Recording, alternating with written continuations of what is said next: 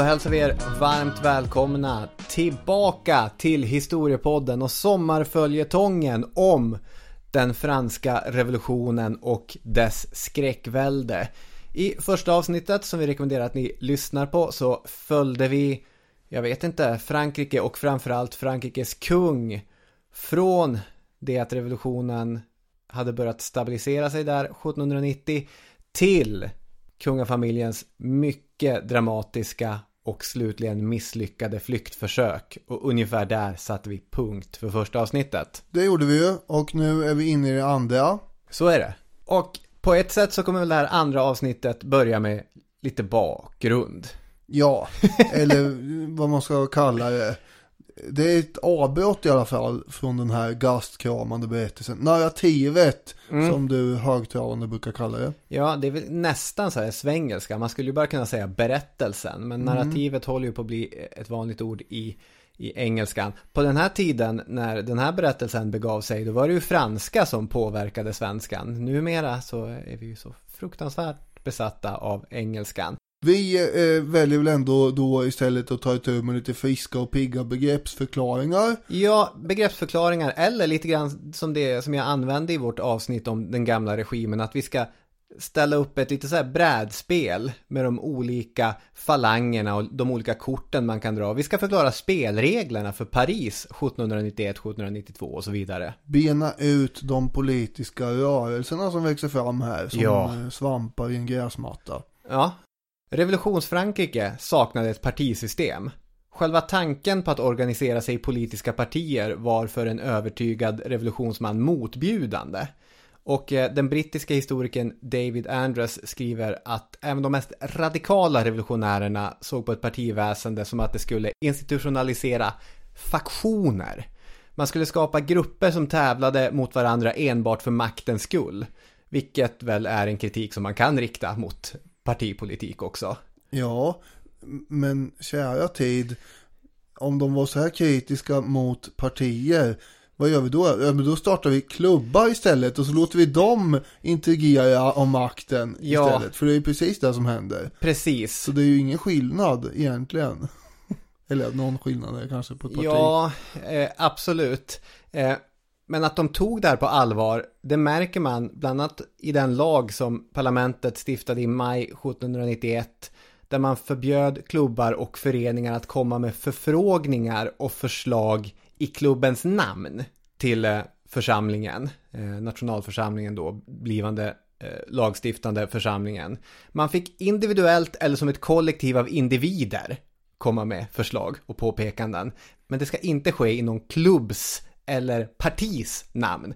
Men som du var inne på, trots allt detta så är ju klubbarna i själva verket superinflytelserika. Ja, och vilka är det då? Jo, vi börjar med Jakobinerklubben. Eftersom den är viktigast och mest känd och viktigast och allt sånt.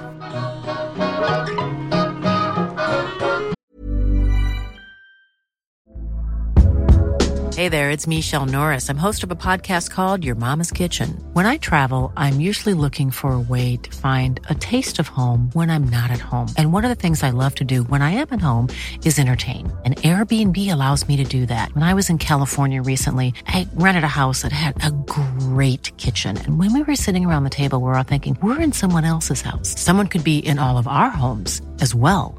If you have a home, but you're not always at home, you have an Airbnb. Your home might be worth more than you think.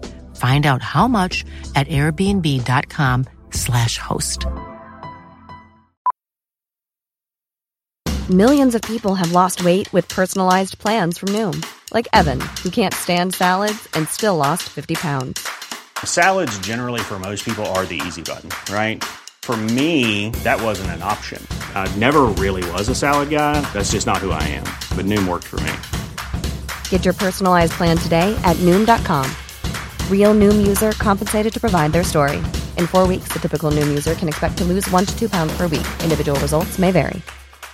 Hey, I'm Ryan Reynolds. Recently, I asked Mint Mobile's legal team if big wireless companies are allowed to raise prices due to inflation. They said yes. And then when I asked if raising prices technically violates those onerous 2-year contracts, they said, "What the f*** are you talking about, you insane Hollywood ass?"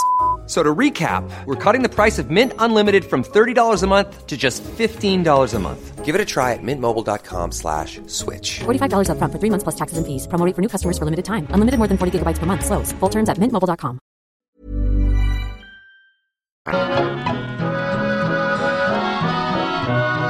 Och det börjar med att ett antal personer i nationalförsamlingen 1789 bildar en politisk diskussionsklubb. De kallar sig först för Sällskapet för konstitutionens vänner och håller till i ett jakobinerkloster i Paris, och därav namnet ju. Därav namnet. Det här är ju ett arv från upplysningen och traditionen av läseklubbar, att man hade suttit och diskuterat de senaste idéerna från Montesquieu eller Diderot eller liknande. Så nu när politik helt plötsligt blev verkligen hett och på riktigt, så som de svamparna du såg framför dig i gräsmattan, så kom det klubbar hela tiden. Ja. Jakobinerna är en av dem. Men det är också så att många av de här andra klubbarna kommer avknoppa sig ifrån jakobinerna. Den består ju till att börja med av en ganska moderat samling borgare. Majoriteten är för konstitutionell monarki i jakobinerklubben. Håll i hatten eller i mössan. Det tänker man sig inte i första hand. Men håll i den frygiska mössan. Precis, vilken vi återkommer till snart.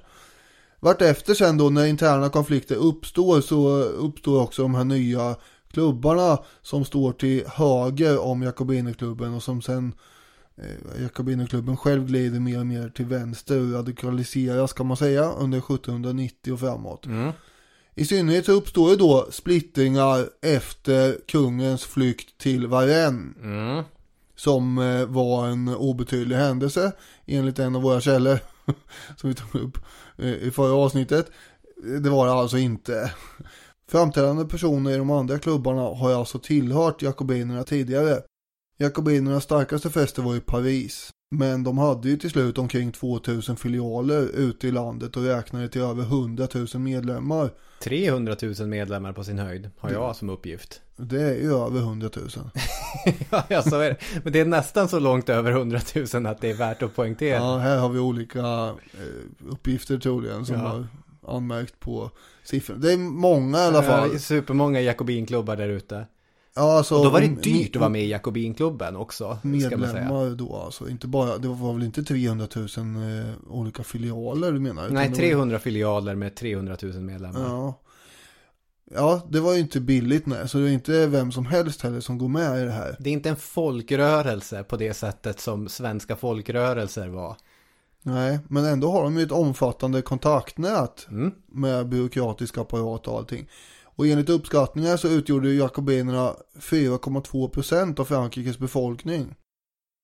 Det är ändå rätt mycket. Det är kanske inte en folkrörelse, men det finns ju folkrörelser som knappt har kommit upp i det väl. Ja, det får man anta. Den sociala sammansättningen i klubben förändras i alla fall en hel del mellan 1790 och 1794. Det beror dels på att det kommer en stor ström nya medlemmar som ansluter sig, men också att klubben gör en kraftig vänstersväng. Vilket på den här tiden innebär sånt som republik, skolgång och rösträtt för alla. Just det. Författaren Michel Vauvel, han tar ju staden Marseille som exempel då, som man har statistik ifrån. 1790 var antalet borgare i jakobinerklubben 72%. Men 1794 var det bara 28%. Och 1790 var antalet lönearbetare och hantverkare 28%. Men 1794 var det uppe i 69%. Och nu är det mycket procentdribblande här och årtal fram och tillbaka. Men vad som beskrivs i det här är ju som sagt den där vänstersvängen, får man ju kalla det. Det förvånar mig ändå lite grann att så många människor i jakobinerklubben i Marseille slutligen inte var borgare, eftersom jag i mångt och mycket ser jakobinerna som radikala borgare, alltså småstadsadvokater och liknande som för sanskulotternas talan. De här, det vanliga folket på gatan. Men att de flesta som ingick i det här vanliga folket på gatan, som hade fullt upp med att ha råd att köpa bröd och så, inte hade råd att betala medlemsavgifterna i jakobinklubben, och därför i den mån de var med i politiska klubbar var med i mindre omtalade idag klubbar. Det fanns ju massa olika att tillgå. Jag tror att i Paris kanske det är på det här sättet mer. Just det. Angående om vad man kan säga kring jakobinsk ideologi så skriver Vauvel så här. Så vitt man kan bedöma ideologin av tal och kollektiva manifestationer är den jakobinska ideologin en gren av upplysningen. Tron på nödvändigheten av en politisk revolution som medel för att förverkliga mänsklighetens grundläggande mål. Frihet, jämlikhet, broderskap. Även lycka, kollektiv och individuell. Denna utläggning av en till att börja med problemfri liberalism förutsätter försvar för äganderätten. Den jakobinska ideologin betonar slutligen också en misstänksamhet och något chauvinistisk patriotism. Hängivenheten och den fullständiga försakelsen för fosterlandet är viktiga inslag i en uppfattning där man kräver nationell enighet som ett väsentligt verktyg för den revolutionära regeringen. Ja, alltså även om det ursprungligen rådde en liberal upplysningsideologisk tanke där äganderätten var viktig, så ifrågasatte ju, som vi kommer se till slut, jakobinerna det också, det här med äganderätt alltså.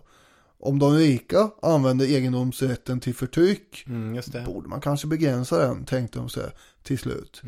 Och det tror jag inte att en stor samling borgare bara hade tänkt, utan det märks ju då att de har fått sällskap av andra också.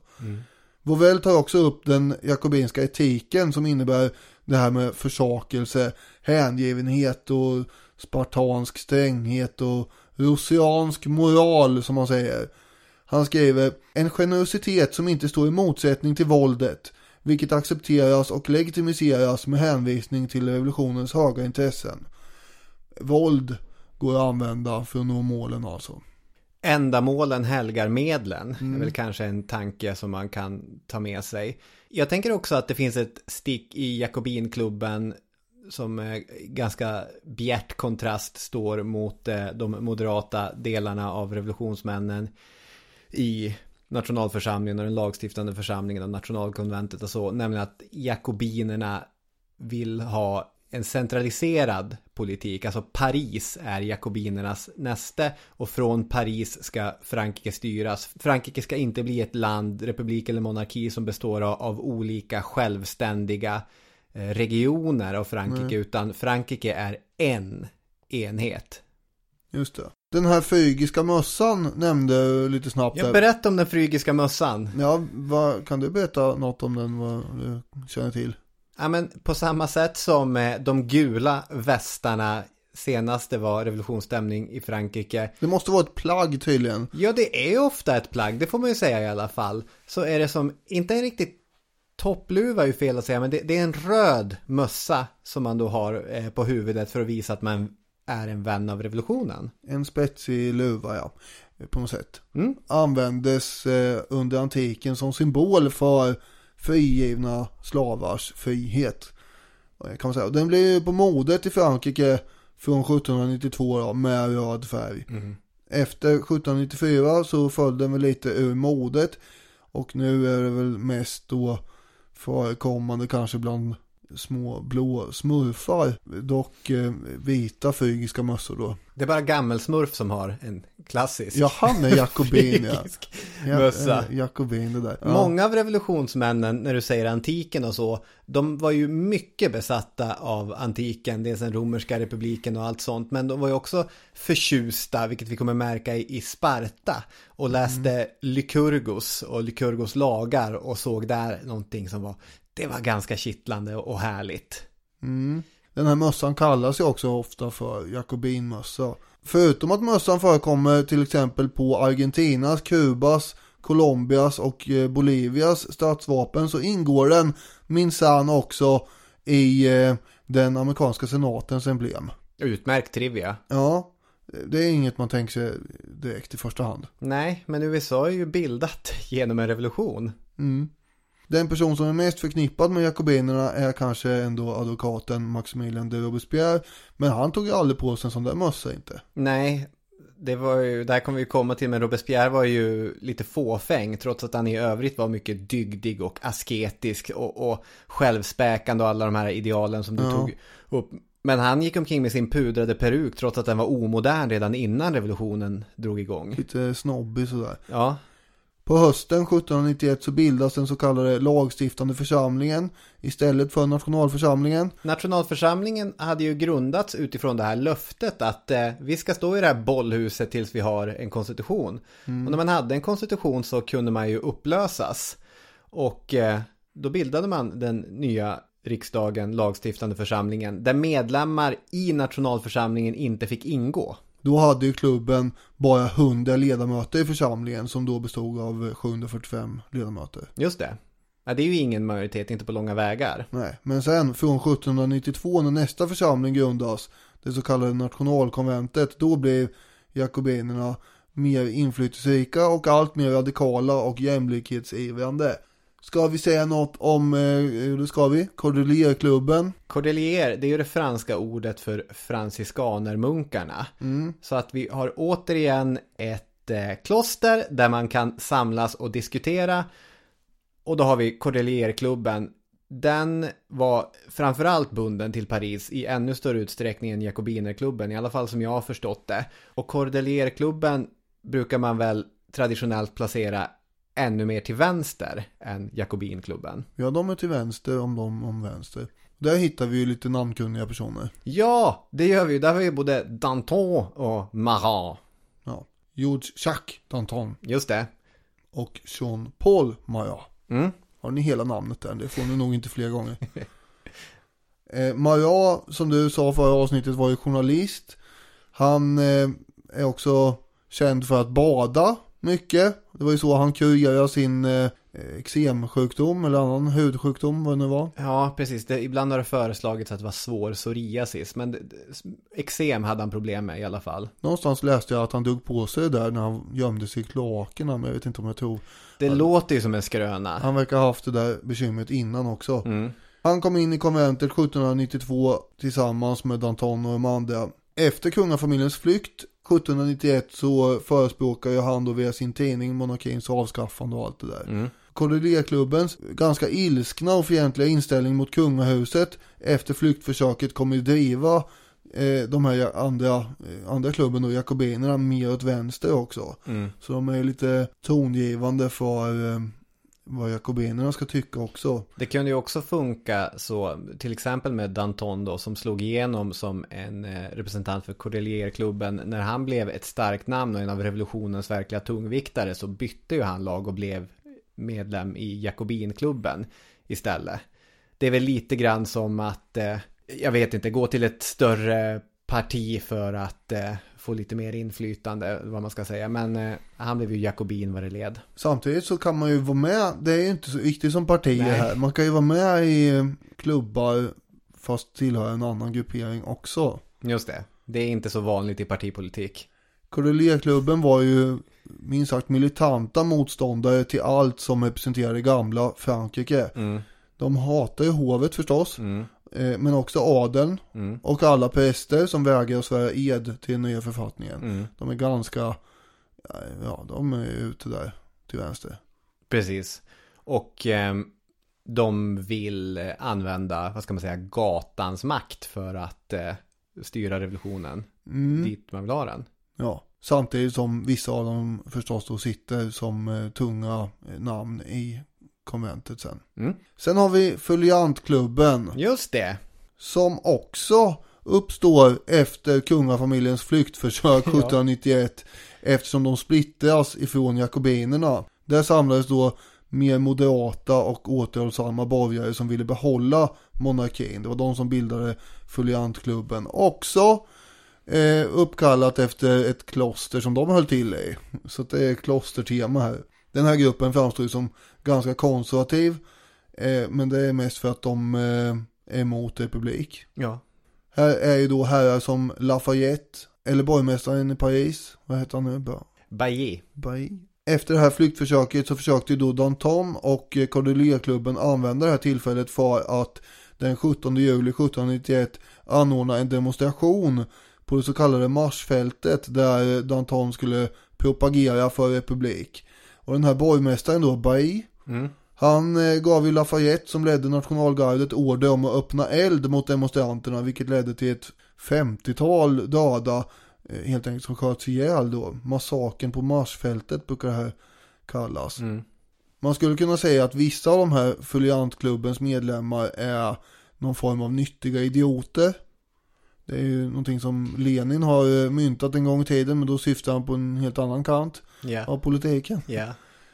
Till exempel en av folianterna som heter Barnav, han var en av de som hade uppsökt kungafamiljen när de transporterades tillbaka till Paris och satt med dem i vagnen när de skulle visa, de blev hemkörda helt enkelt efter sin flykt. Jag rättar det inte här för jag vet inte hur det uttalas, men min magkänsla är Barnavé.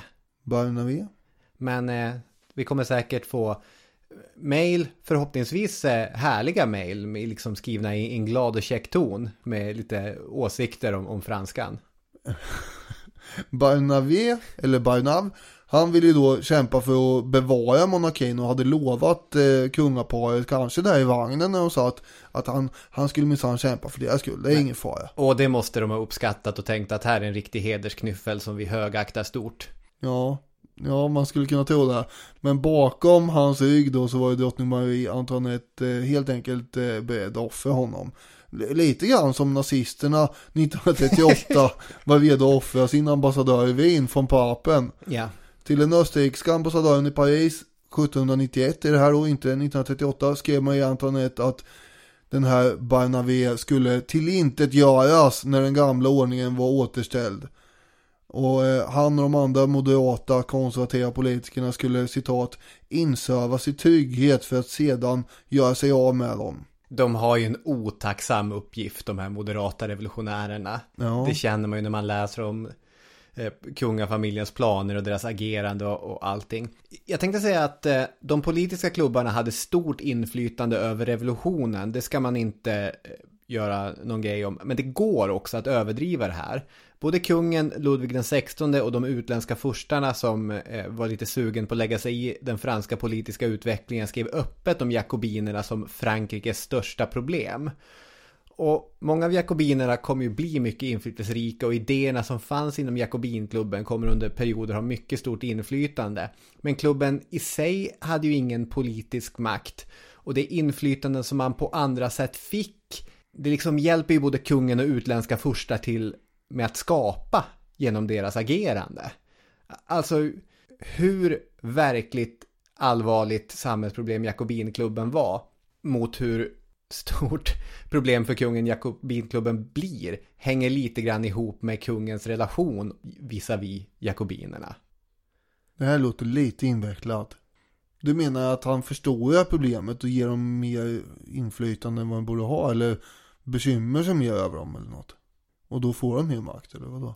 Utan flyktförsöket, svårare att skapa republiken, och sen när utländska furstar kommer börja lägga sig i och bokstavligt talat peka på jakobinerna som Frankrikes stora problem, då hamnar ju jakobinerna i liksom politikens centrum. Just det, då blir de uppmärksammade. Ja.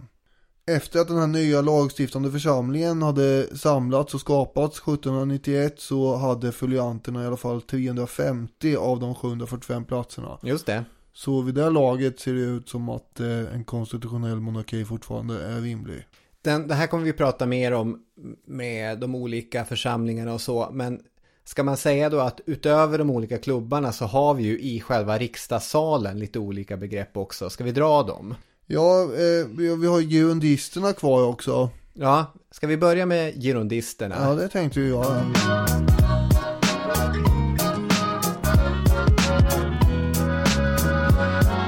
Gironden. Girondisterna, eller gironden då, är ju ytterligare en viktig grupp här som sagt som uppstår till vänster om foliantklubben. Men de är ju vad är de? Moderata, måttfulla vänstern som Hobsbawm kallar dem. Just det. Ja, det är väl en ganska bra beskrivning. Ja. Den moderata vänstern. Precis. Girond kommer ju från, alltså uttrycket kommer från ett departement i Frankrike som vissa av girondisterna kom från. Men med tiden så kommer de ju att framstå som en högerkraft här eftersom den övriga högern krossas eller försvinner i landsflykt. Så blir det ju. Girondisterna är ju till exempel senare emot att kungen ska avrättas, och de har ju goda kontakter och sympatier bland medelklassen ute i landet. De är inte för den här centraliserade tanken som du pratade om innan, utan snarare tvärtom. Precis. Att man ska decentralisera. Och de kom ju i stor utsträckning från andra platser än Paris också. Ja, det lantliga borgerskapet. Just det. Säger Hobsbawm alltså då. Ja. Men de har ju också mycket sämre koppling till de fattiga i Paris. Vilket, det spelar ju roll här för utvecklingen, vad parisarna tycker. Mm. Den mest framträdande girondisten hette Brissot. Och han är också med i Jakobinklubben. Och det är det som är lite förvirrande. Det här är ju inte en klubb kanske på det här sättet riktigt. Men de splittras ju ifrån jakobinerna. Ja. Och Brissot kommer att börja propagera för krig mot revolutionens utländska fiender. Men mer om det snart. Men det är relevant den delen ändå. Ja, verkligen. Gironden är ju en del av då den här församlingen. Sen har vi ju då jakobiner och så har ju ingen riktig plats i församlingen. Det är inte som Socialdemokraterna och Liberalerna som har sina stolar i riksdagen, utan istället brukar man ju prata om vänstern i församlingen som berget. Eftersom de satt högt upp i salen. Och så har vi... Och där sitter både Cordelierklubben och jakobinerna då tillsammans. Exakt, precis så. Men majoriteten i församlingen var ju det så kallade träsket. Gruppen ledamöter som satt mellan Gironden och berget. Ja, och foliantklubben som också sitter till höger. Det hade ju blivit praxis redan tidigare att de med lite mer konservativ attityd satt sig till höger om kungen eller talmannen och sådär. Och därav har vi då höger-vänsterskalan. Höger-vänster, ja. Just det. Men till höger om foliantklubben i politiken, om än inte i församlingen, får vi komma ihåg att det finns ett gäng också. Och det är ju alla de här adliga emigranterna. Det franska hovet och sådana som Gustav III och alla de som vill krossa revolutionen i en kontrrevolution. Just det. Inte ledamöter i lagstiftande församlingen, men väl inflytelserika politiska spelare. Ja, precis. Och till vänster, om de i vänster i parlamentet eller församlingen, det är väl då kanske sanskulotterna som inte heller är en klubb eller så, men snarare en samhällsgrupp människor. Ja. Det vill säga alla de utan knäbyxor som du sa. Ja, precis. Förra avsnittet. Det är ju där det betyder. Adeln hade ju gjort det till någon form av modegrej att ha knäbyxor, och det hade inte de här lönearbetarna, hantverkarna, lärlingar och småhandlare och allt vad de var, utan de gick runt med långbyxor och hade sig. Och de var många och de var radikala och ibland var de hungriga, och de utgör den här stora massan som ingår i demonstrationer och stormningar och kravaller och sånt där. Jag ser att du har valt långbyxor idag. Är det en markering? Du tänker att jag skulle sitta här med knäbyxor annars? Det borde jag fan ha gjort. Jag har ju shorts på mig i och för sig, dock ankelstrumpor, så att det är knappast en politisk markering. Det är jag som är sanskulotten här då. Ja. Det här går inte alls ihop med min självbild. Nej, jag har inget emot sanskulotterna, men... Nu tar vi politisk ställning här. Jag vet inte vart det här passar in annars, så jag säger det bara direkt. Överlag är den perioden vi kommer komma in på nu präglad av 2 teman som då David Andres behandlar i boken The Terror. För det första, en tro på att det enda sättet att konsolidera de vinster som revolutionen hade gjort var att yrka på fler förändringar. Så att det kommer vi hela tiden se, liksom att man måste röra sig framåt för att behålla det man redan har vunnit. Och till detta en ökad villighet att öppet bemöta och nedkämpa verkliga eller påstådda motrevolutionärer. Mm. Under revolutionens första år så var det ju ingen som var intresserad av krig. Man hade fullt upp med att skriva nya lagar och... Ja. Och tvärtom så betraktar man sig ju som fredsvänner. I upplysningens anda. Ja, krig är inte upplyst. Krig är ju gammalt fenomen som de höll på med på 1600-talet. Men det hade man ju gjort nyligen. Bland annat i Amerika och sådär. Men det där var ju någonting kungar höll på med. Mm. Utomlands så fanns ju få furstar och kungar egentligen som satt och tyckte att det var värt att kriga för den franska kungens skull. Han var inte så populär. Nej, inte direkt. Om något så var det väl bra att stormakten Frankrike klappa ihop i någon form av intern oreda så att man tyckte i London och Wien och sådär. Ja, det är ju härligt. Det finns ju andra läskiga grejer med det som håller på att hända. Ja, men det är ju att om folket kan störta en kung i Frankrike, betyder det att min kungamakt är för evigt säker. Ja, det är ju, om man drar lite långt, ett hotande perspektiv. Sen är det så att det händer grejer hela tiden mitt i politiken på hemmaplan i de här olika ställena som gör att man inte riktigt alltid orkar bry sig om vad som händer där borta i Västeuropa. Så är det ju. Som det faktum att det pågår mer eller mindre vid det här laget i alla fall en skamlös huggsexa om den polska staten. Polens andra och tredje delning mellan Ryssland, Preussen och Österrike utspelar sig i de här åren. Det har man ju fullt upp där och karvat åt sig olika delar av den där snabbt bortsmältande staten. Det är fina områden där man vill lägga till sin egen stat förstås. Så är det ju. Östersjökust och allt vad det är. Ja, så det var ju de flesta kungarna där borta intresserade av just då. Och sen när det blev uppehåll i de där delningarna, då kunde man tänka sig att peta lite med krigen borta mot Frankrike. Just det. Det var bara Gustav III egentligen som var övertygad om att det var jätteviktigt och det var hans sak att bevara den franska monarkin och återställa ordningen.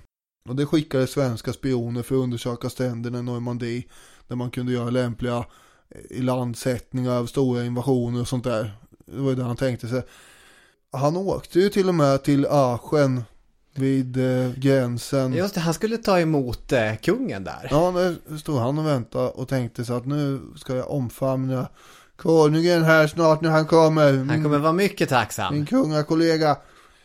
Och han kommer aldrig då, men då fick ju Gustav III umgås med en massa franska adliga emigranter där istället. Han ska ha bjudit hundratals av dem på middag varje vecka och diskuterat kontrarevolution och sånt där borta i Aachen. Vilken härlig stämning. Ja. Gustav III hade nyligen avslutat ett krig mot Ryssland också 1790. Just det. Och det är faktiskt helt tvärt emot vad Christopher Reagan ganska ohederligt försökte ge sken av på sin YouTube-kanal och Instagram. Ett fräckt anfallskrig där som kungen gör sig skyldig till. Jag trodde att Reagan äntligen hade en självironisk touch, att han drev med sin annars ganska totala distanslöshet mot Gustav III när jag såg det där inlägget på Instagram där han presenterade det som ett frihetskrig för några månader sedan. Han skrev så här, får jag bara läsa? Ja, det får du. I dagens avsnitt på min YouTube-kanal får ni möta honom som ni aldrig mött honom förut. Nämligen som den segrande krigaren som förde ett framgångsrikt frihetskrig mot en rovlysten stormakt och förtryckare. Eftersom det alltså då var Sverige som startade kriget 1788 genom att spöka ut svenska trupper till kosacker och sen låtsas anfalla gränsen mot Sverige, så var jag ganska nyfiken när jag gick in på hans YouTube där jag kunde konstatera då att det inte fanns någon som helst självironi i det här. Tvärtom så nästan en parodi på sig själv, för kriget var ju nämligen helt rättfärdigt, menar han på, eftersom ryska diplomater tidigare hade försökt undergräva och korrumpera svenska riksdagsledamöter. Och det är ju sant i och för sig, men det var inte som att Ryssland kontrollerade den svenska riksdagen varken under frihetstiden eller efter Gustav III:s statskupp helt och hållet. Nej. Och inlägget är ju, det är inte utan ironi givetvis, även om det är ofrivilligt. För Reagans historiebeskrivning liknar ju en putinsk kullerbytta i logik här. Ja, men det påminner en del om hur Ryssland idag rättfärdigar sitt krig i Ukraina. Man måste ju kriga här för att motståndaren håller på att integrera mot oss på olika sätt. Det är ju väldigt många bottnar i det här.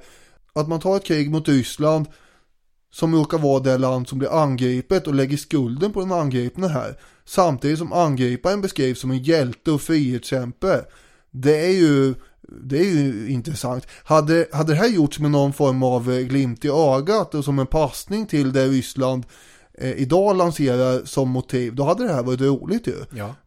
Också eftersom det är allmänt känt att Reagan brukar vara helt okritisk mot Gustav III. Trots att han är 50 år och allt det där och kunde ha släppt olika romantiska föreställningar om historiska karaktärer. Ja. Det hade ju varit som en drift med sig själv, lite spexigt. Men också ett hån mot dagens Ryssland som man hade kunnat dela ut. Istället är det helt seriöst i den här vridna versionen av verklighetstolkning där kriget är offrets fel eller den angripnes fel. Jag tappar mycket respekt för Reagan. Jag tycker han är rätt rolig och bra annars. Även om han är helt insnöad på Gustav III och som sagt helt okritisk, så tänkte jag väl ändå att han aldrig skulle försöka förklara ett anfallskrig som rättfärdigt frihetskrig för FAN. Nej. Jag fick ju ett sms från dig när du hade sett det här YouTube-klippet. Ja, det fanns laddning i de orden. Samtidigt så var det också så här som du kan bli ibland saklig och argumenterande. Ja, det sitter i, märker jag. Ja. Här är en orätt som bör justeras. Ja, men man ser fram nu emot när Reagan ska ta berättelsen vidare. Kanske prata om när Gustav III ett år efter kriget mot det förtryckande Ryssland allierar sig med samma Ryssland. För då i frihetens namn kriga mot Frankrike, den enda stat i Europa som i stort sett tillämpar allmän rösträtt vid den här tiden. Ja.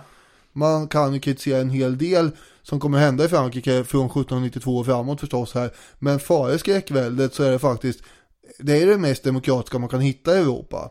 Överlägset. Dick Harrison skriver: i oktober 1791 slöt Sverige och Ryssland ett vänskaps- och försvarsförbund på 8 år som garanterade Sverige ekonomiskt stöd från Sankt Petersburg.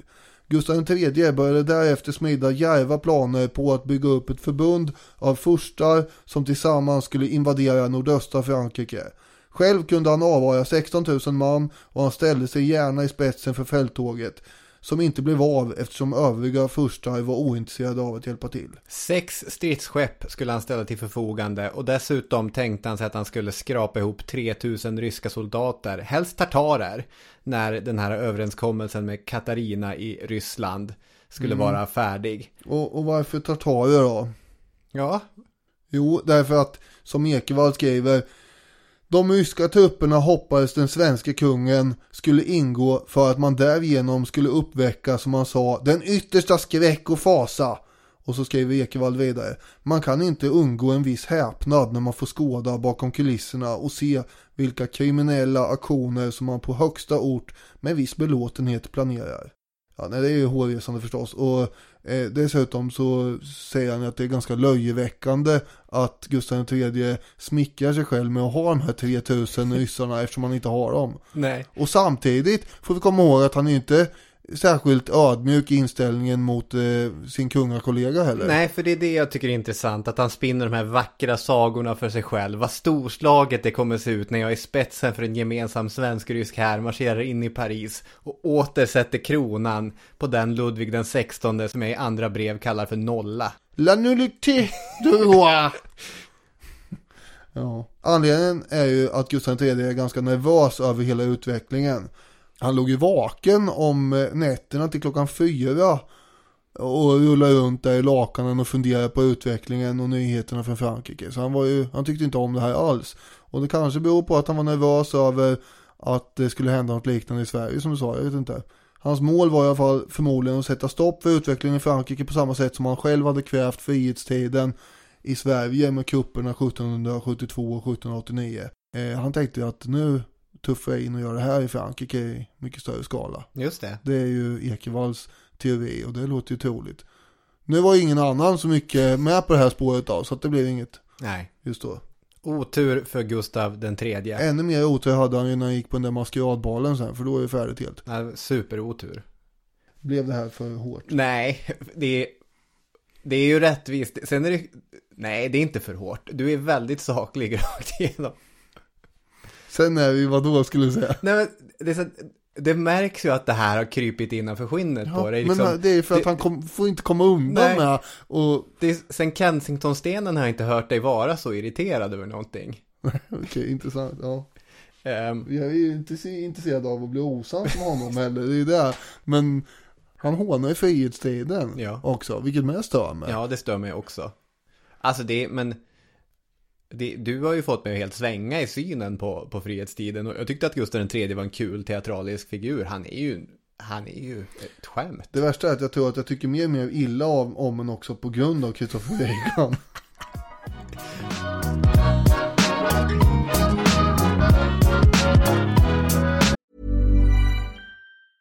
Hey, it's Danny Pellegrino from Everything Iconic. Ready to upgrade your style game without blowing your budget? Check out Quince. They've got all the good stuff, shirts and polos, activewear, and fine leather goods, all at 50 to 80% less than other high-end brands. And the best part? They're all about safe, ethical, and responsible manufacturing. Get that luxury vibe without the luxury price tag. Hit up quince.com/upgrade for free shipping and 365-day returns on your next order. That's quince.com/upgrade. Hi, I'm Daniel, founder of Pretty Litter. Cats and cat owners deserve better than any old-fashioned litter. That's why I teamed up with scientists and veterinarians to create Pretty Litter. Its innovative crystal formula has superior odor control and weighs up to 80% less than clay litter. Pretty Litter even monitors health by changing colors to help detect early signs of potential illness. It's the world's smartest kitty litter. Go to prettylitter.com and use code ACAST for 20% off your first order and a free cat toy. Terms and conditions apply. See site for details. Millions of people have lost weight with personalized plans from Noom. Like Evan, who can't stand salads and still lost 50 pounds. Salads generally for most people are the easy button, right? For me, that wasn't an option. I never really was a salad guy. That's just not who I am. But Noom worked for me. Get your personalized plan today at Noom.com. Real Noom user compensated to provide their story. In 4 weeks, the typical Noom user can expect to lose 1 to 2 pounds per week. Individual results may vary.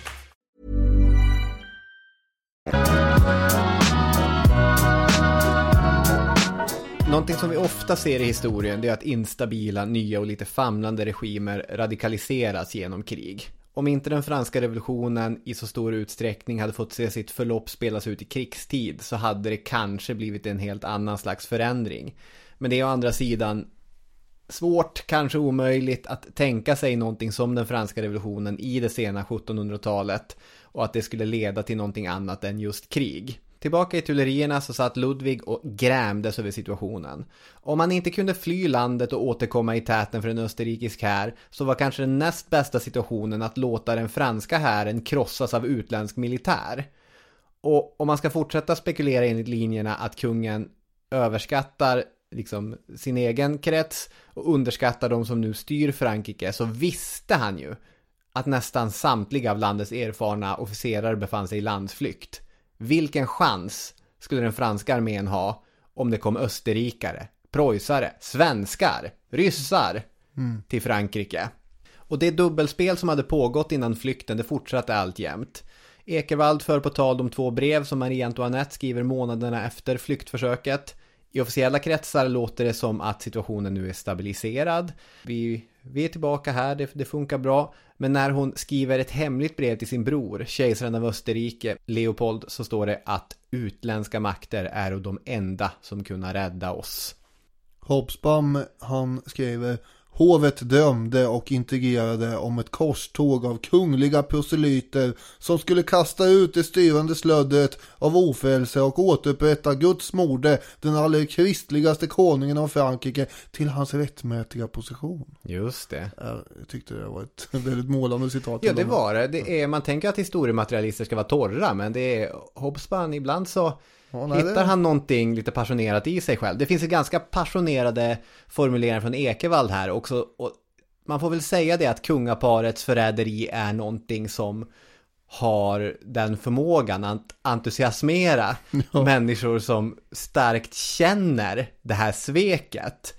Ekervald skriver: hos de som skrivit om franska revolutionen möter man ibland en tendens att betrakta Ludvig den 16 och Marie Antoinette som vanmäktiga offer för en bestialisk pöbel.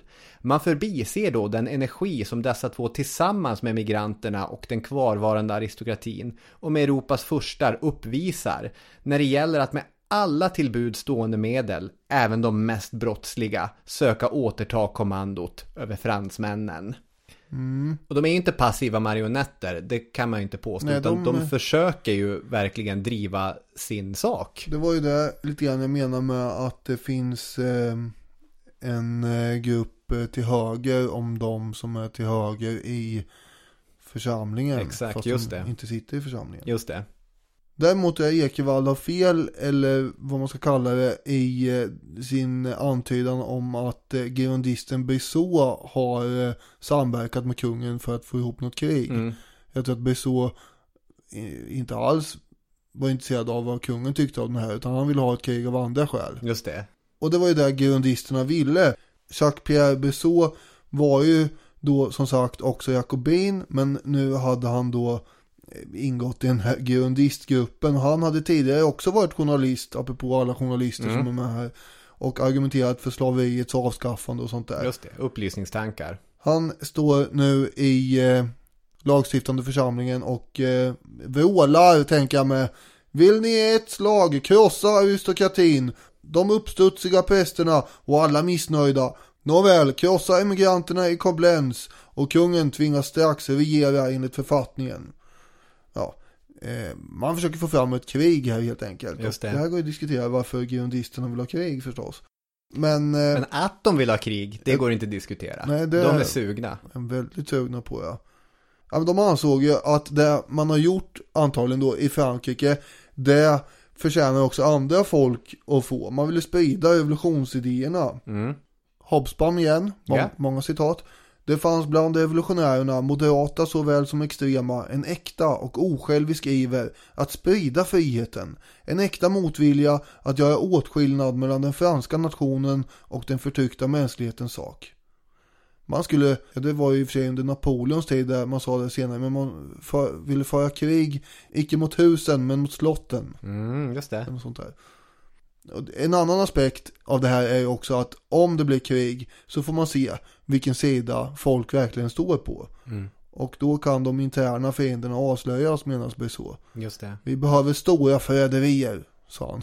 Det finns ju också en slags romantisk tanke som man ofta stöter på inför krig, nämligen att kriget skulle stärka nationen.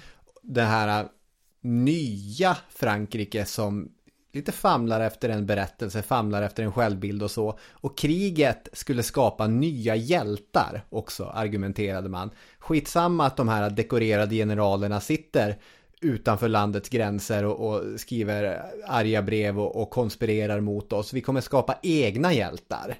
Vilket ju faktiskt också till dels verkligen blev fallet. Ja, nu kommer jag inte ihåg var, men någonstans i all litteratur läste jag att det var lika stor enighet för att starta krig som det var oklarhet varför man skulle starta krig. Ja. Men det var inte helt enigt. Sådana som Robespierre var emot krig och han trodde inte att det skulle gå att sprida revolutionsidéerna med vapen och sådär. Han ville ju i alla fall vänta med krigande tills revolutionen var säkrad inom landets gränser. Dessutom ville han inte skapa starka generaler som skulle få ett onödigt starkt inflytande av förklarliga skäl. Ja, han gör ett ganska profetiskt uttalande när han säger kriget kommer ge oss en ny Caesar. Vilket är exakt det som händer sen när Napoleon blir kejsare. Ja, just det. I mars 1792 utser kungen en girondistregering, vilket beror på att de verkar vilja ha krig. Och det vill jag med ha. Sen vill girondisterna ha krig för att de vill vinna kriget. Och kungen vill ha krig för att han vill att de ska förlora kriget. Det är ju en väldigt ovanlig anledning till att önska ett krig. Ja, det är. Men han vet ju att om han ska få till det här kriget som vi ska förlora, då måste man ju tillsätta en krigsvänlig regering. Jo, och inom vänstern så fanns det också krigspåivrare. Vi sa att Robespierre var mot kriget inledningsvis, men Danton till exempel var ju för kriget och kommer också bli en sån person som åker runt och håller liksom tal inför arméerna och så. Så att Gironden för krig, vänstern splittrad kanske man ska säga. Det är den 27 mars som man ställer krav på Österrike att sluta rusta upp i österrikiska Nederländerna. Och man vill också att Österrike ska garantera att man kan leva i fred med Frankrike. Just det. Och allt det här är i någon form av förhoppning att de ska svara på ett sätt som gör att man kan förklara krig. Och det lyckas ju med, för österrikarna blir ju förnärmade. Va? Då ska vi komma här med en massa garantier om att vi inte ska kriga om. Vi ska inte kriga. Och det blev ett specifikt påhopp som sagt på jakobinerna också i det här svaret från Österrike som du säger. Och det gör ju att jakobinerna i sin tur blir extra populära. De blir omnämnda av fienden direkt. Det är inte fienden än, men det kommer bli det. Nej, precis så. Och den 20 april förklarar då den franska girondistregeringen krig mot den tysk-romerske kejsaren. Och som Harrison påpekar är det inte en krigsförklaring mot Österrike, utan det är mot kejsaren. Man vill ju demonstrera på något sätt då att det är inte mot de tyska undersåtarna vi krigar här. Det här är ju bara hårklyverier, spelar ingen roll förstås, det är ju fortfarande krig. Ja, men ändå, det är värt att sägas. När vi säger Dick Harrison skriver, så skriver Dick Harrison det i sin bok som väl heter Franska revolutionen. Just det. En behändig bok om franska revolutionen på så här 200-250 sidor kanske. Om ens det, som var oväntat bra, tycker jag. Och när vi säger oväntat bra så menar vi inte att han inte brukar vara bra annars, utan mer att det var levande på ett sätt som jag trodde skulle vara svårt att få till det på så kort utrymme. Ja, precis. Och det var begripligt utan att bli så utzoomat att man inte riktigt har svårt att ta tag i det. Bra gjort, Dick. Ja, jättebra gjort, Dick. Jag kan ju vara öppen med att Dick Harrisons författande, det är ju högt och lågt. Alltså vissa Dick Harrison-böcker man läser tänker man ju att här har han ju gått på autopilot. Jag vet inte hur vaken Dick Harrison var när han skrev det här kapitlet. Och det säger något om arbetsmoral och förmåga och kunnande och så. Men ibland så har han ju liksom vaknat till. Han har druckit sin varma choklad som han uppskattar och sen skrivit ett rafflande kapitel eller bok. Och hans bok om franska revolutionen får en tumme upp från mig. Ja, vad trevligt. Du verkar få det låta som att han skriver både i vaket och ovaket tillstånd. Jag vet ju inte det här, men det är en spekulation.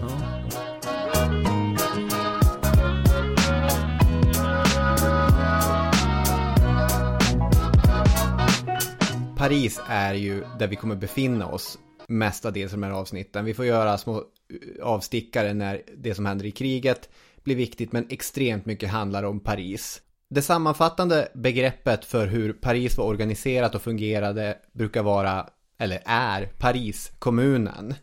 Och då kan man ju beskriva lite grann hur Paris var indelat och hur det fungerade.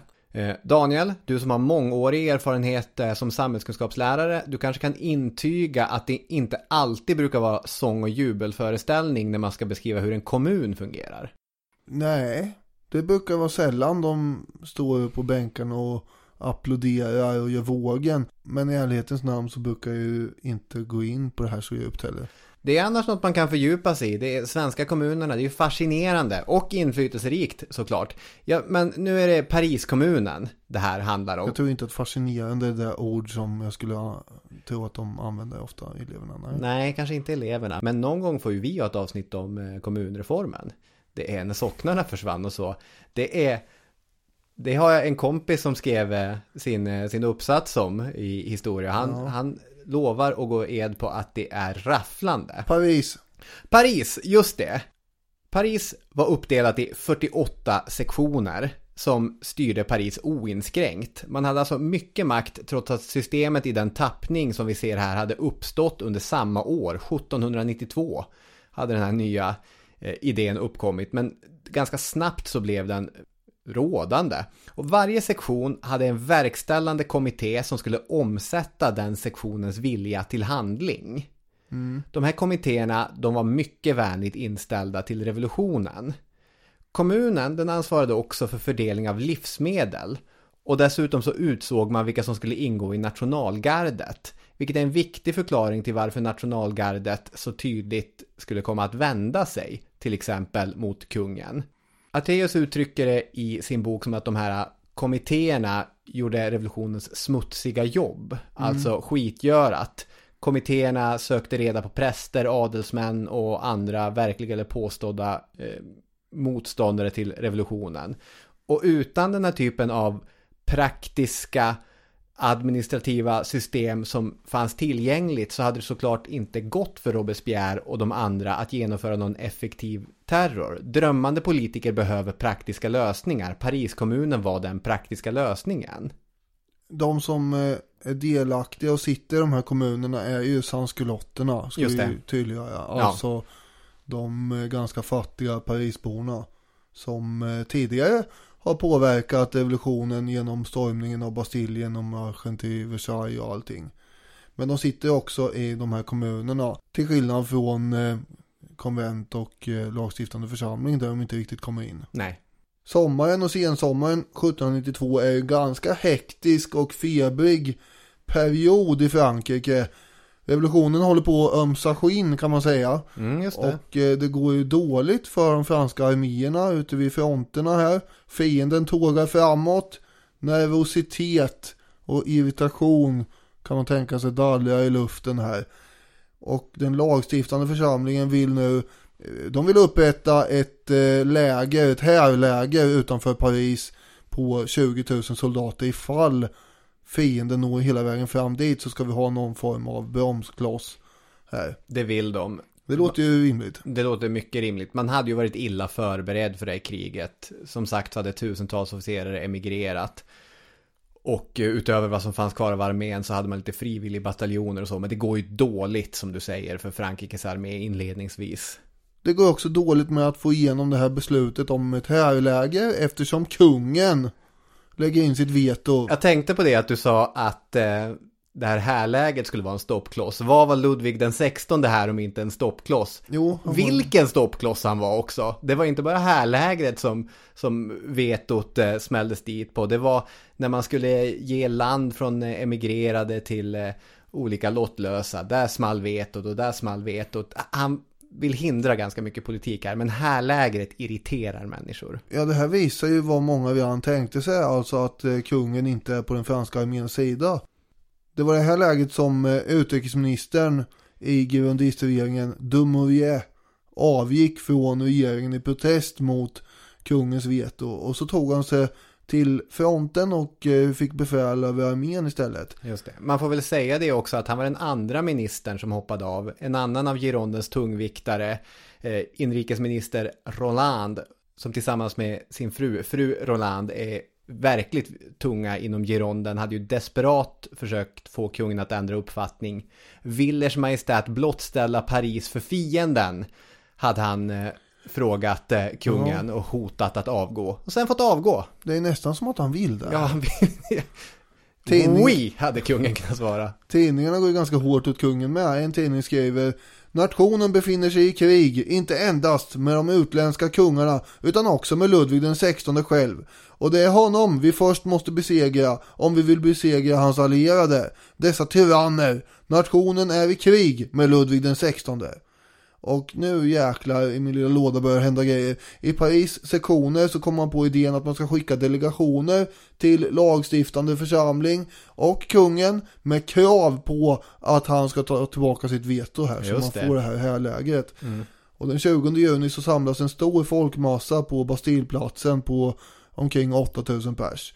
Många är beväpnade med klubbor och gevär och yxor och påkar och grejer här. Någon går runt med ett kalvhjärta på en pik och håller ett plakat med texten aristokrathjärta. Det finns också barn här, stora klungor med barn som går med blommor och poppelkvistar. Ja, det är någon form av karnevalsituation här. Ja, det är det. Under stort ståhej och flöjtspel avgår det här demonstrationståget då mot Ridhuset i Tullerierna där den här lagstiftande församlingen sitter. När stadens borgmästare försöker bussa nationalgardet på demonstranterna så börjar soldaterna i nationalgardet istället marschera tillsammans med massan. Så kan det gå. När de tränger in i det här Ridhuset som ligger några 100 meter från slottet så är det ju ingen stormning egentligen på det klassiska sättet. För när de kommer in där då får de höra att de måste vara tysta för det pågår debatt och då blir jaha.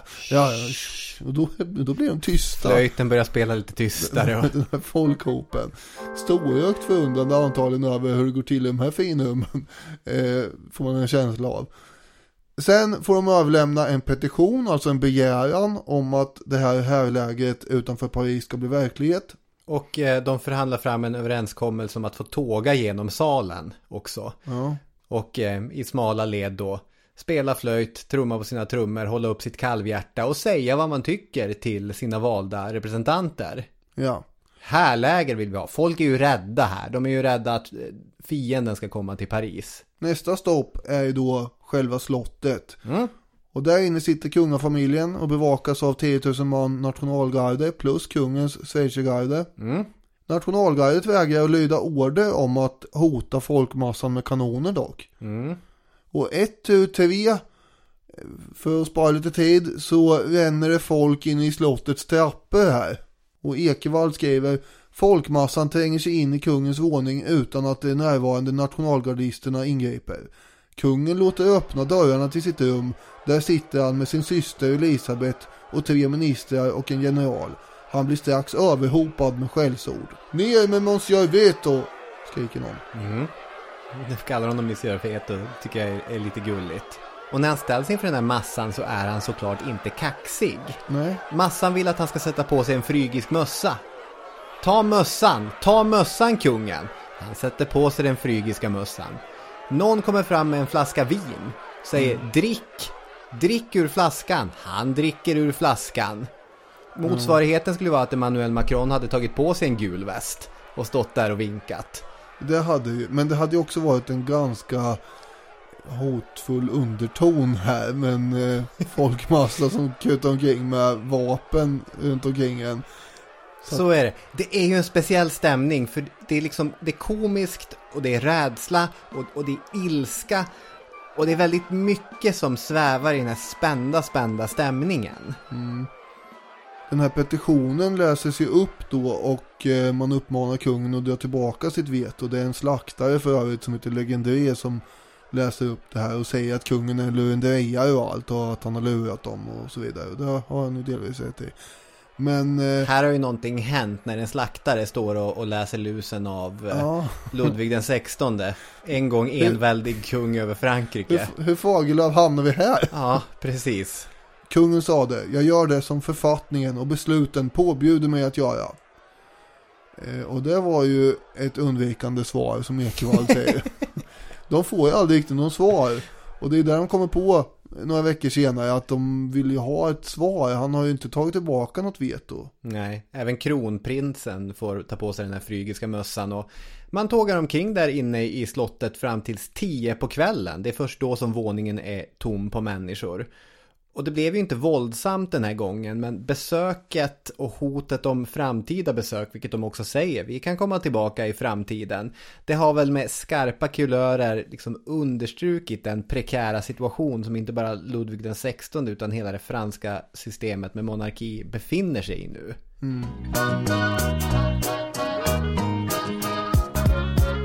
Redan i april 1792 hade ju en Claude Joseph Roger de Lisle, något åt det hållet, fått i uppdrag då av Strasbourgs borgmästare som genererar ett helt odödligt resultat. De Lisle, han var 32 år och skulle skriva en sång då, hade han fått i uppdrag att göra, som kunde få de nya soldaterna att känna stridsvilja. Och sången fick ju namnet Renarméns krigssång och blev ju väldigt populär bland trupperna och i landets södra delar. Roger de Lisle, han har ju då skrivit: orden kom till mig med melodin. Jag hade liksom en brännande feber. Svetten lackade om min panna. Jag blev rörd. Snyftningarna avbröt min stämma. Och inledningen går ju på svenska typ: kom ni fosterlandets barn, låt oss dra ut. Ärans dag har infunnit sig. Mot oss har tyranniet rest sitt blodiga standard. Hör ni ute på fälten dessa grymma soldaters vrål, det kommer oss tätt in på livet för att skära halsarna av våra kvinnor och barn. Till vapen, medborgare, formera bataljoner, gå på, må orent blod vattna våra plogfåror. Det här är en väldigt blodig trudelutt, om man säger så. Och jag till allas häpnad då, så är det ju så att jag föredrar nog den här på franska ändå. Även fast jag inte förstår det.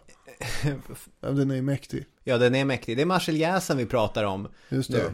Det känns ju som 1700-1800-talet är en gyllene eran för den här typen av hymner som blir odödliga.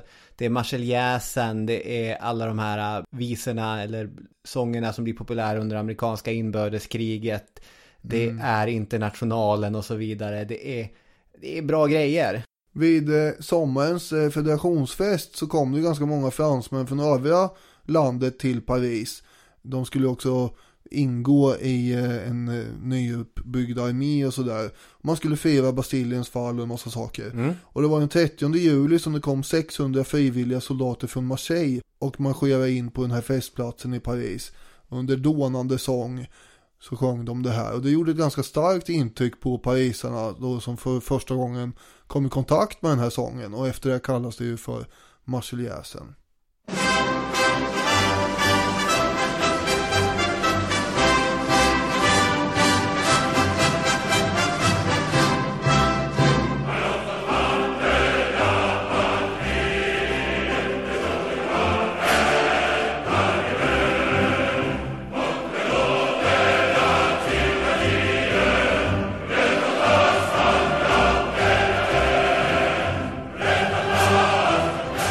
Veckan efter det här så kokar Paris av rykten och oro. Den preussiska armén leddes ju av en hertig av Braunschweig. Just det. Och kungafamiljen hade ju gjort upp med honom att man skulle publicera ett manifest i rätt läge. Återigen, kungafamiljen har ju gjort upp med den preussiska fältmarskalken Braunschweig. Det är ju helt otroligt. Men tanken var ju då att fransmännen skulle bli skrämda av det här manifestet, så skrämda att de skulle vända sig till kungen om hjälp. Just det. Och drottningen ska ju då den 24 juli ha uppmanat von Fersen, som är inblandad i det här också förstås, att meddela den österrikiska ambassadören, som i sin tur skulle kontakta Braunschweig för att manifestet skulle publiceras. Och manifestet publiceras då i Coblentz den 25 augusti och når Paris i början av augusti. Och hela manövern är en spektakulär och total missbedömning från hovets sida av vad som är klokt och inte klokt att göra. Det står att hoven i Wien och Berlin, de har tvingats till det här ingripande, och man har inte en enda önskan om att erövra ett enda område. Inte en centimeter franskt land vill vi ha. Vi vill bara rädda undan kungafamiljen. Sen blir det lite mer hotfullt, för om drottningen eller kungen skulle skymfas av Parisborna, så kommer man från Wien och Berlin utkräva en, citat, exemplarisk och oförglömlig hämnd genom att, citat, utlämna Paris till militär bestraffning och total underkastelse. Ja. Ja, det är hårda ord. Ja, det är hårda ord, det är det. Och det var här som hovet då tänkte att nu kommer de ju vända sig till oss och bli beroende av oss. Nu fattar de att det här är allvar. Och dessutom så har ju fienden mycket tydligt sagt att vi får inte skymfas. Inte ett hår på vårt huvud får plockas. Om de hade varit rädda tidigare, parisarna, så blir de ju snarare förbannade nu. Ja, nu är de arga. Ariometern slår i botten. Ja, eller taket, beroende på hur den funkar. Just det. Sanskulotterna kommer börja plundra vapendepåer och beväpna sig. Paris sektioner kräver att kungen ska avsättas. Och den 9 augusti 1792 så sprängs ju alla vallar. Dammluckor, brister och vad kan vi mer komma på för liknelse? Bromsarna slutar ta. Ja. Tåget spårar. Ja. Hämningarna släpper. Ja, men du har redan kommit på fler än vad jag gjorde. Ja, det är bra. Ni fattar ju, tror jag. Nu händer det grejer. En arg och beväpnad folkmassa kommer inta rådhuset med dånande kyrkklockor runt om i stan här. Alla sektioner utom en i Paris, en enda motsträvig liten sektion verkar vara mot, vill avsätta kungen. Och lagstiftande församlingen debatterar intensivt vad man kan göra. Det är fortfarande de moderata krafterna som har initiativet där, och man försöker väl lite grann se om man inte kan gjuta olja på vågorna. Man kan hitta något sätt att lugna situationen. Den här kommunstyrelsen som satt och tryckte i rådhuset, de blir helt enkelt avsatta. De är ju valda ledamöter, men de avsätts och drivs ut ur den här byggnaden och man tillsätter en ny ledning. Det är ju en kupp det här, inte en statskupp men en kommunkupp. Just det. Och den nya ledningen består ju av jakobiner i stor utsträckning. Sen beger sig det här folket mot Tuilerierna igen då under morgonen den 10 augusti. Och det har ju dånat och hållit på runt om i Paris hela natten här. Så drottningen, hon har ju inte sovit någonting under allt det här larmet som har varit på gatorna. Kungen däremot, han har sovit med kläderna på sängen. Kanske tryggt förvissad om att slottet ändå försvaras av 1500 man i Schweizergardet. Det låter bra. De är pålitliga faktiskt. Det får man säga, till skillnad från nationalgardet som också är satt att försvara slottet men inte ett dugg pålitliga. Fråga påvän, Schweizergardet, det är bra grejer. På drottningens uppmaning så går ju kungen ut på gårdsplanen också då för att inspektera trupperna. Hon verkar ju styra rätt mycket får man ju säga. Och hon tänker sig att det här kommer ge dem inspiration när kungen kommer ut. Och det kanske delvis gjorde, åtminstone för Schweizergardet. Margareta Bäckman skriver så här: han var en sorglig syn, där han vaggade fram, tjock och klumpig, med peruken på sned, rödkantade ögon och iförd en skrynklig lila rock. Ja, det är en bild ändå. Utanför de här gallergrindarna har ju folk samlats och någon skriker: ner med kungen! Ner med den tjocke grisen! Och nu börjar det bli allvar här. En åklagare som av någon anledning befinner sig i Tuilerierna, han heter Röderer eller Röderer någonting. Han säger då att nu måste ni lämna slottet snabbt här. Just det, riksåklagare Röderer. Han är en av kungens, vad ska man säga, rådgivare. Det är därför han är i slottet, ja. Precis. Sire, ni har inte ens 5 minuter på er. Varpå kungen invänder att han ser inte så många människor ute i rörelse. Ska det verkligen behövas det här? Riksåklagaren svarar att jo då, de har 12 kanoner och på Bastiljeplatsen samlas för varje sekund som går fler och fler människor. Här lägger sig då Marie Antoinette i diskussionen. Men vi har ju trupper att försvara oss. Eller? Är vi ensamma? Kommer ingen att ingripa? Varpå hon får svaret från riksåklagare: Madame, allt motstånd är förgäves. Hela Paris är på marsch.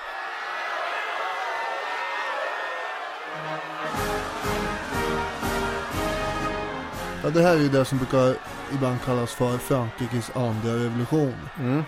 För nu tar ju revolutionen ett nytt skutt, kan man säga.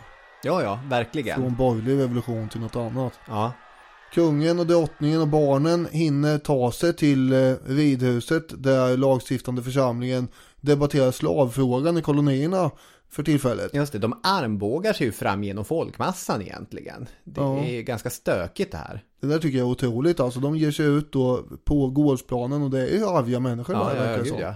Eftersom författningen då förbjuder kungen att närvara under pågående förhandlingar så trycker man in kungafamiljen i ett trångt rum bakom talmannen. Det är egentligen ett litet rum avsett för stenografister som sitter där. Just det. Så att säga. Med galler och allt också. Så de sitter ju som i en bur här. Ja, det är verkligen. Om de tidigare har varit i en gyllene bur så är de mer, nu är de i en bur. Ja. Under tiden så har man ju då striderna om slottet som har utbrutit. Mellan folkmassan och nationalgardisterna å ena sidan mot Schweizergardet som försöker försvara slottet. Ja, och det här är blodigt alltså. Det kommer kosta livet på 600 av de 900 soldater från Schweizergardet som fanns posterade. Och folkmassan kommer också döda upp mot 100-talet av den personal som fanns på slottet. Så att nu är det the real deal här. Hur går det här till nu igen då, Robin, när de tar livet av kungens tjänstefolk? Man kastar ut dem genom fönstret. Det är en defenestrering. Det har inte jag tänkt på. Det är defenestreringen i Paris det här. Det är svårt att... Det är väl aldrig någon defenestrering som är underhållande på sätt och vis när det är högt upp. Men det är så många här också. Det är 100 stackars betjänter och städerskor som kastas ut genom fönstren liksom bara pang. Ja, och här ser man ju...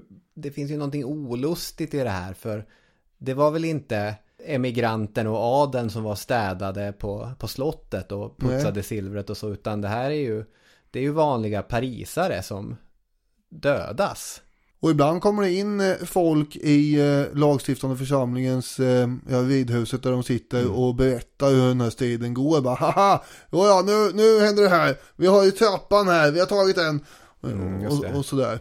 Men det slutar ju som sagt med att Tuilerierna plundras väldigt noggrant på möbler och värdesaker, och Schweizergardet kommer ju att förlora det här. Alltså att ordning till sist kan återställas beror i alla fall delvis på att Robespierre, Danton, Marat och de andra politikerna som faktiskt hade inflytande ibland de uppretade massorna ute på gatorna och agiterar för lugn.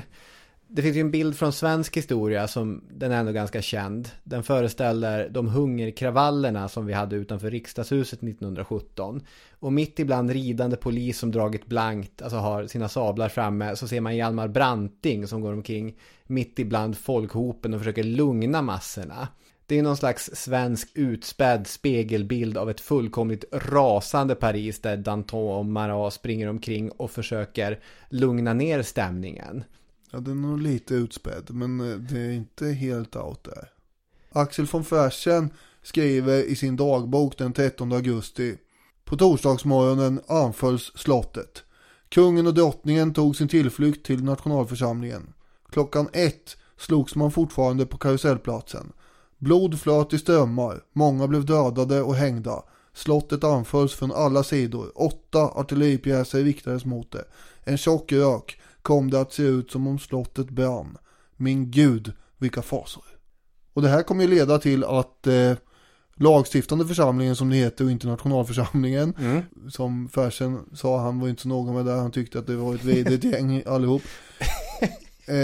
De avsätter eller suspenderar kungen, kan man säga, och utlyser nyval. Just det. Där alla manliga medborgare över, jag har sett både över 21 år och över 25 år får rösträtt. Det är ju alla alltså, inte den här gränsen att man ska kunna försörja sig ens längre, utan hela rasket utom tjänstefolk. Just det, och en kritik som några enstaka revolutionärer hade, att det är inga kvinnor heller. Just det, de har inte plats. Nej. Även om det kanske hade diskuterats. Den här nya församlingen får namnet då Nationalkonventet. Det är ju vid det här tillfället också man inför en ny kalender med nya namn på månaderna, och det är väl 10 dagars vecka och allt det där med. Och en ny tideräkning, för man tänker sig att det här är en så himla viktig världshistorisk händelse att vad vi har nu, det är år 1. Ja, jag trodde att det där kom lite senare i konventet, men att man började räkna från den här punkten. Ja, jag vet inte exakt om man inför det här, men så kan det vara. Kungafamiljen, de låses ju in nu i det så kallade tempeltornet. Där får kungen nöja sig med en egen 4-rumsvåning istället. Och för det slott han har bott i tidigare då, med 400 rum. Och han får bara 6 betjänter och sådär, fast han hade begärt 12. Sen drottningen får ju också en egen 4-rummare i och för sig. Så det är ju fortfarande inte riktigt vad de är vana vid. Nej, det har ju krympt, det får man säga. Ja. Men jag bor ju i en 3. Du har ju aldrig varit kung heller i Frankrike i och för sig. Ja, revolutionen tar ju en aggressiv vänstersväng här, som Harrison skriver. Danton, Marat och Robespierre kommer att dominera nu, för det är nu det här berget som vi pratade om tidigare i avsnittet uppstår i konventet. Och de vänder sig till arga folkmassor och spelar på deras känslor och sådär. Ja. Foliantklubben, de tycker det här är så obehagligt alltihop, så de lägger ner hela klubben och många av dem flyttar utomlands. Pressfriheten kommer upphöra eftersom det är förbjudet att skriva kontrarevolutionära texter. Massor med personer kommer att bli misstänkta för just den här kontrarevolutionära verksamheten, eller tendenser till det bara. Alla präster som inte har svurit ed mot författningen, de måste lämna landet inom 2 veckor. Annars ska de gripas, men de grips ju ändå så fort man hittar dem i och för sig.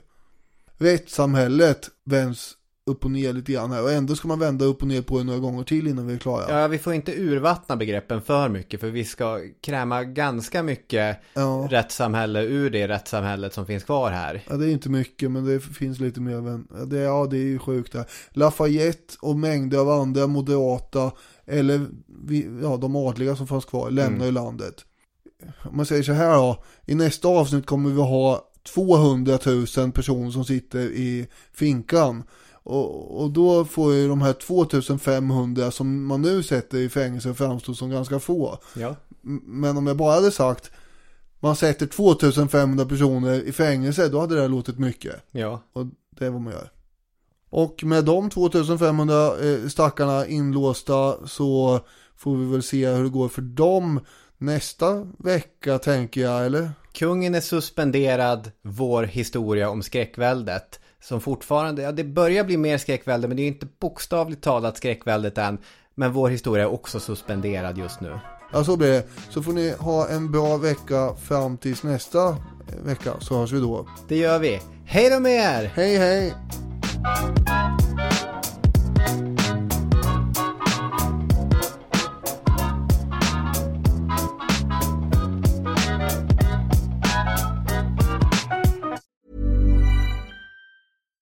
Hi, I'm Daniel, founder of Pretty Litter. Cats and cat owners deserve better than any old-fashioned litter. That's why I teamed up with scientists and veterinarians to create Pretty Litter. Its innovative crystal formula has superior odor control and weighs up to 80% less than clay litter. Pretty Litter even monitors health by changing colors to help detect early signs of potential illness. It's the world's smartest kitty litter. Go to prettylitter.com and use code ACAST for 20% off your first order and a free cat toy. Terms and conditions apply. See site for details. Hold up. What was that? Boring. No flavor. That was as bad as those leftovers you ate all week. Keke Palmer here, and it's time to say hello to something fresh and guilt-free. Hello Fresh. Jazz up dinner with pecan-crusted chicken or garlic butter shrimp scampi. Now that's music to my mouth. Hello Fresh. Let's get this dinner party started. Discover all the delicious possibilities at HelloFresh.com. This message comes from BOF sponsor eBay.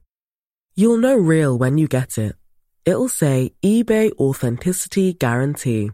And you'll feel it. Maybe it's a head-turning handbag, a watch that says it all, jewelry that makes you look like the gem, or sneakers and streetwear so fresh every step feels fly. eBay gets it. So look for the blue check mark next to that thing you love. And be confident that every inch, stitch, sole, and logo is checked by experts. With eBay Authenticity Guarantee, you can trust that feeling of real is always in reach. Ensure your next purchase is the real deal. Visit eBay.com for terms.